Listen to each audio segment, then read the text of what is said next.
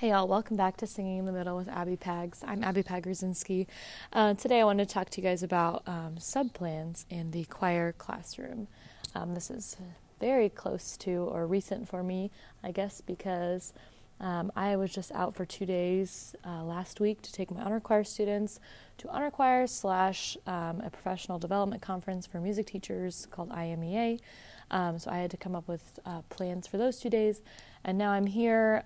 Today is Martin Luther King Day that I'm recording, and I'm here at school. We have the day off, and I'm getting plans ready for this week because I have 3 half days in a row, Tuesday, Wednesday, Thursday, as we are doing elementary recruitment with the band and orchestra and choir. So I have to get plans ready for this week. And then I just found out last week that next Wednesday, January 30th, I have to take the day off because I am the related arts representative for Canvas. That's our learning management system. And we have a training all day on Wednesday the 30th, so I have to be out on the 30th as well. So in these 3 weeks of school, I will be at school 1, 2, 3, 4, 5, 6, 7, 8.5 days out of 15. I guess 14. So it just feels a little crazy to me because I usually never miss school this much, but everything I'm missing for counts as a professional day, so I'm not taking any, personal time off. It's not like I'm just sitting at home and snoozing around, but still creates a lot of work for me to get some sub-plans done. So let's talk a little bit about sub-plans in the choir room. For me, I am 1-to-1 now. So that makes sub-plans a little bit easier in my opinion. So if you're not 1-to-1, I am going to give a lot of 1-to-1 ideas, but we were deviceless when I first started in this district, so I have some other ideas that we can talk about if you're not 1-to-1. So I usually kind of obviously try to plan out my sub-plans to make them match in the curriculum. Obviously that is the goal, but if it doesn't always match up, there's other plans that we could do. So this time around on Thursday, Friday last week, so I see my kids every other day at the moment. So it does make my sub-planning a little bit easier because if I miss 2 days in a row, they can generally do the exact same plan both days. So that is nice for me. So we're about to start our music vocab unit. So I created a music vocab pretest that covers everything that they will eventually be studying and have to know. And they had to take the pretest while I was gone. I love doing pretests while I'm not here because, obviously real tests it's hard to do when I'm not here because if they have questions, I want to be here to answer it. But since pretest, it doesn't matter. It's just kind of showing what you already know. And if you get it wrong, it doesn't count against you. It's just to see where you're starting. It's perfect for a sub, even a non-music sub, because again, if they have questions about something, I don't feel that bad about not being here because it's like if you don't know it right away, that's kind of what I'm looking for is the stuff that you already know really well, you remember from last year, or you just are smart and remember it or know it in general. So that's what I do. And then after they take the pretest, they grade their own. So I give my sub a key. I actually upload it to our sub desktop because they have a sub login. So they can just easily access it from there and they project it on the screen and go through all the answers with the students and they just grade their own. If you're in a district that doesn't care as much about trade and grade, you could do that. My district is always a little iffy about it just because it puts students in kind of awkward situations, even though it's a pretest. So I just have them grade their own because even if they, count something right that I wouldn't have, it's not the end of the world because it's the pretest. So again, it's really nice to do that when I'm not here. After they do that, whatever time they have left over, I have them get onto Quizlet, which is online flashcards, and I have all our music vocab terms on there, and Quizlet's great because it can be plain flashcards, or it can be games, and it's all very educational and a great resource. So I had that created a few years back, and I've used it every year, and it's great.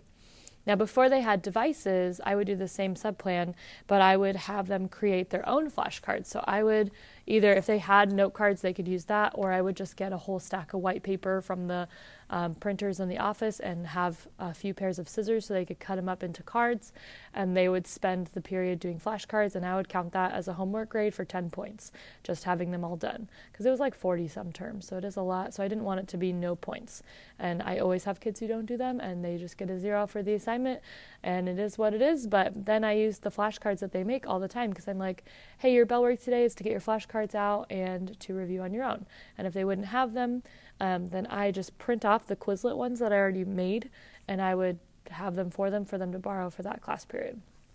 So I found that to be really good. So that's kind of what I did when I was gone last week. Now, this week I considered continuing on with music vocab because the first set is dynamics, and that's usually the easiest set for all my students, but I really want to be here to start teaching it. I don't want a sub to have to teach that to them because I feel like if they do it for me, then I'm going to have to just redo it anyway. So part of me is like, let's just save it until I'm here. If there was a day in between where I could like review dynamics and then they could do a dynamics activity with a sub, they could do a worksheet or a game or something like that, then I might do it that way. But since I'm gone immediately right afterwards, I'm probably going to wait to review that. So I found this TV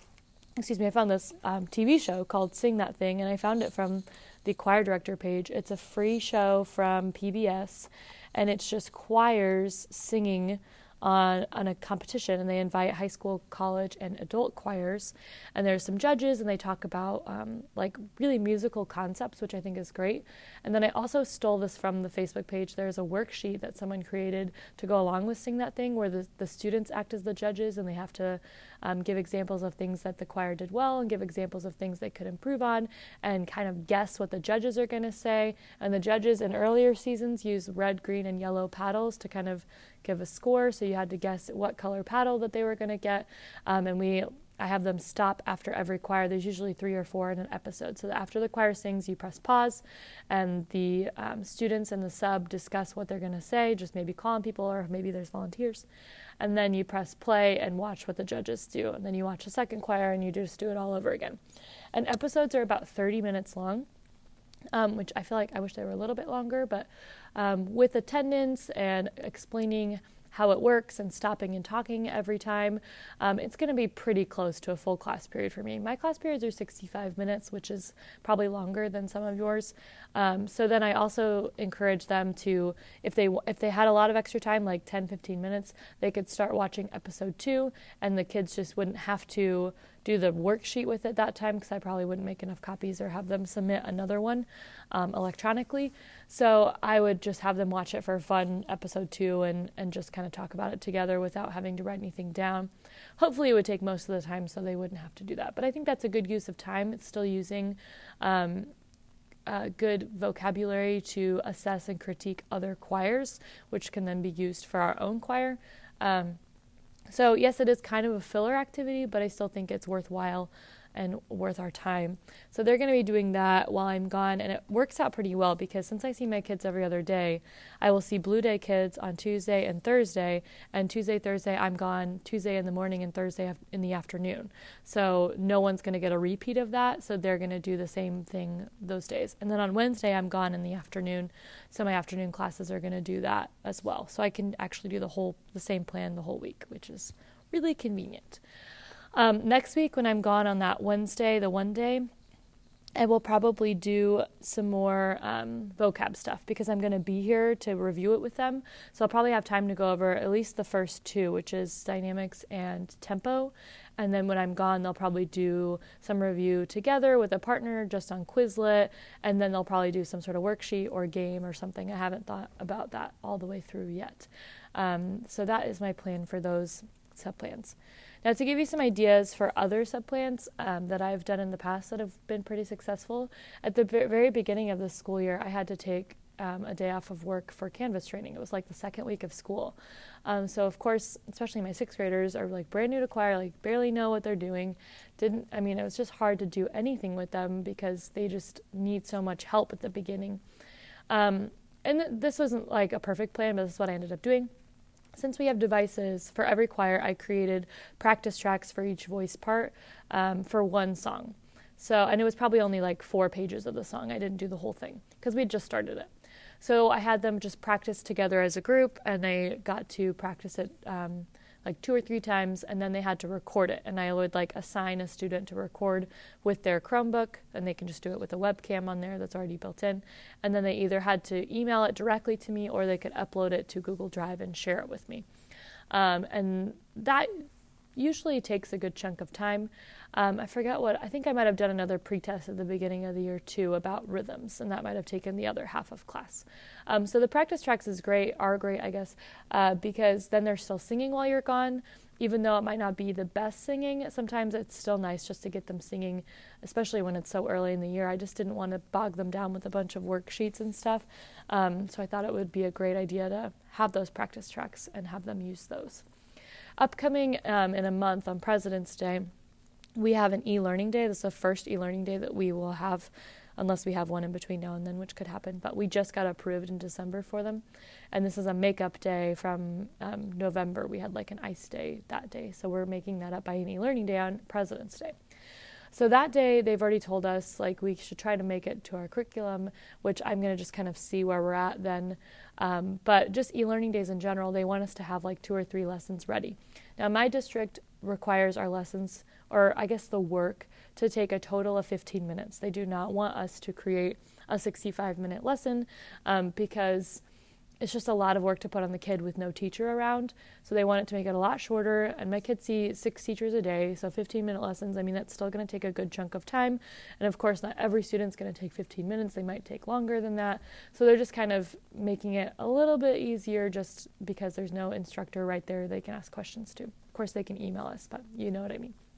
So one lesson that I made already for that in the case of an emergency learning day, I just found an article about how singing in the choir is like equal to exercise, and it kind of talks about just the different sciences that are used there, endorphins, and it also talks about being a part of a team in choir, and et cetera, et cetera. So I created a Google form worksheet that just has like 6 questions on it, some multiple choice, some fill in the blank, and then there is one that requires a paragraph writing, and then they just have to do that for their e-learning.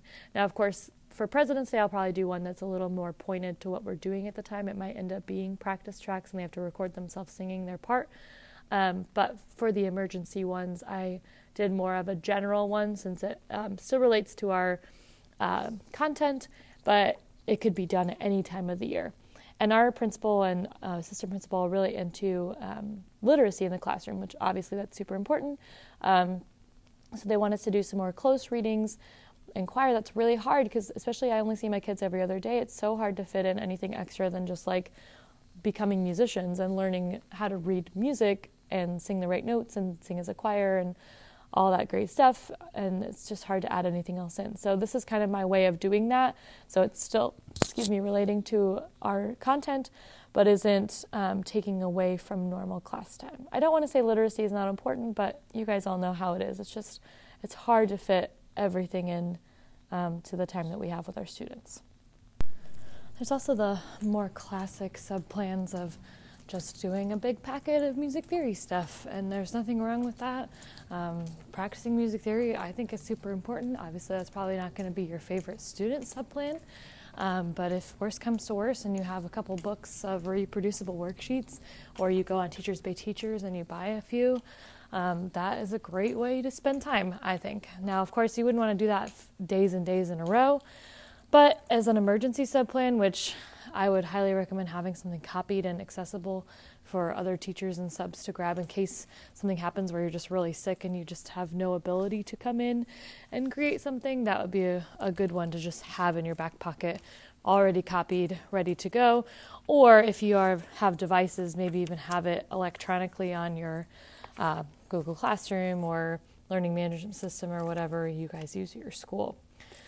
If we're getting close to a test, I've also done review games with the sub. So I have like a Jeopardy template that I've used before.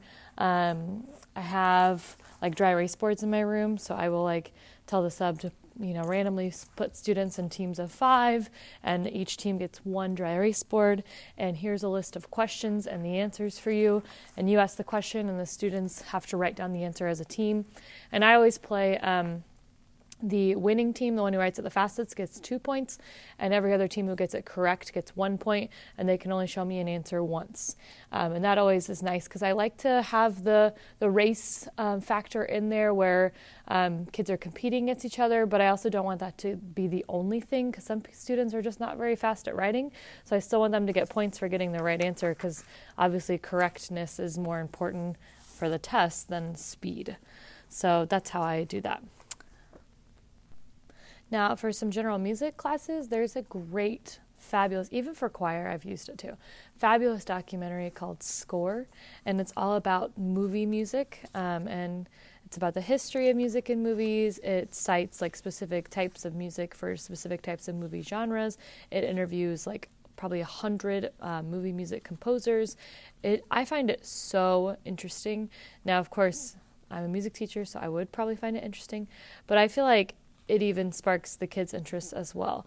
So obviously I purchased that with my own money, and I got it approved to watch, because I know for us, if we watch videos longer than like 5 minutes, we have to get admin approval. So I did get it approved. Just fair warning, there is a couple spots where they drop an F-bomb, so I always have that listed clearly, like please skip over this spot. And there's one spot where they have a scene from Psycho where it's pretty gory. Now, it's not like the end of the world. I'm sure the students have seen worse, but I usually skip over that part as well. And if you go to scoredocumentary.com or search Score Documentary on Google, they have free teacher worksheets and answer keys that they've already created to follow along while you watch. It is such a cool movie.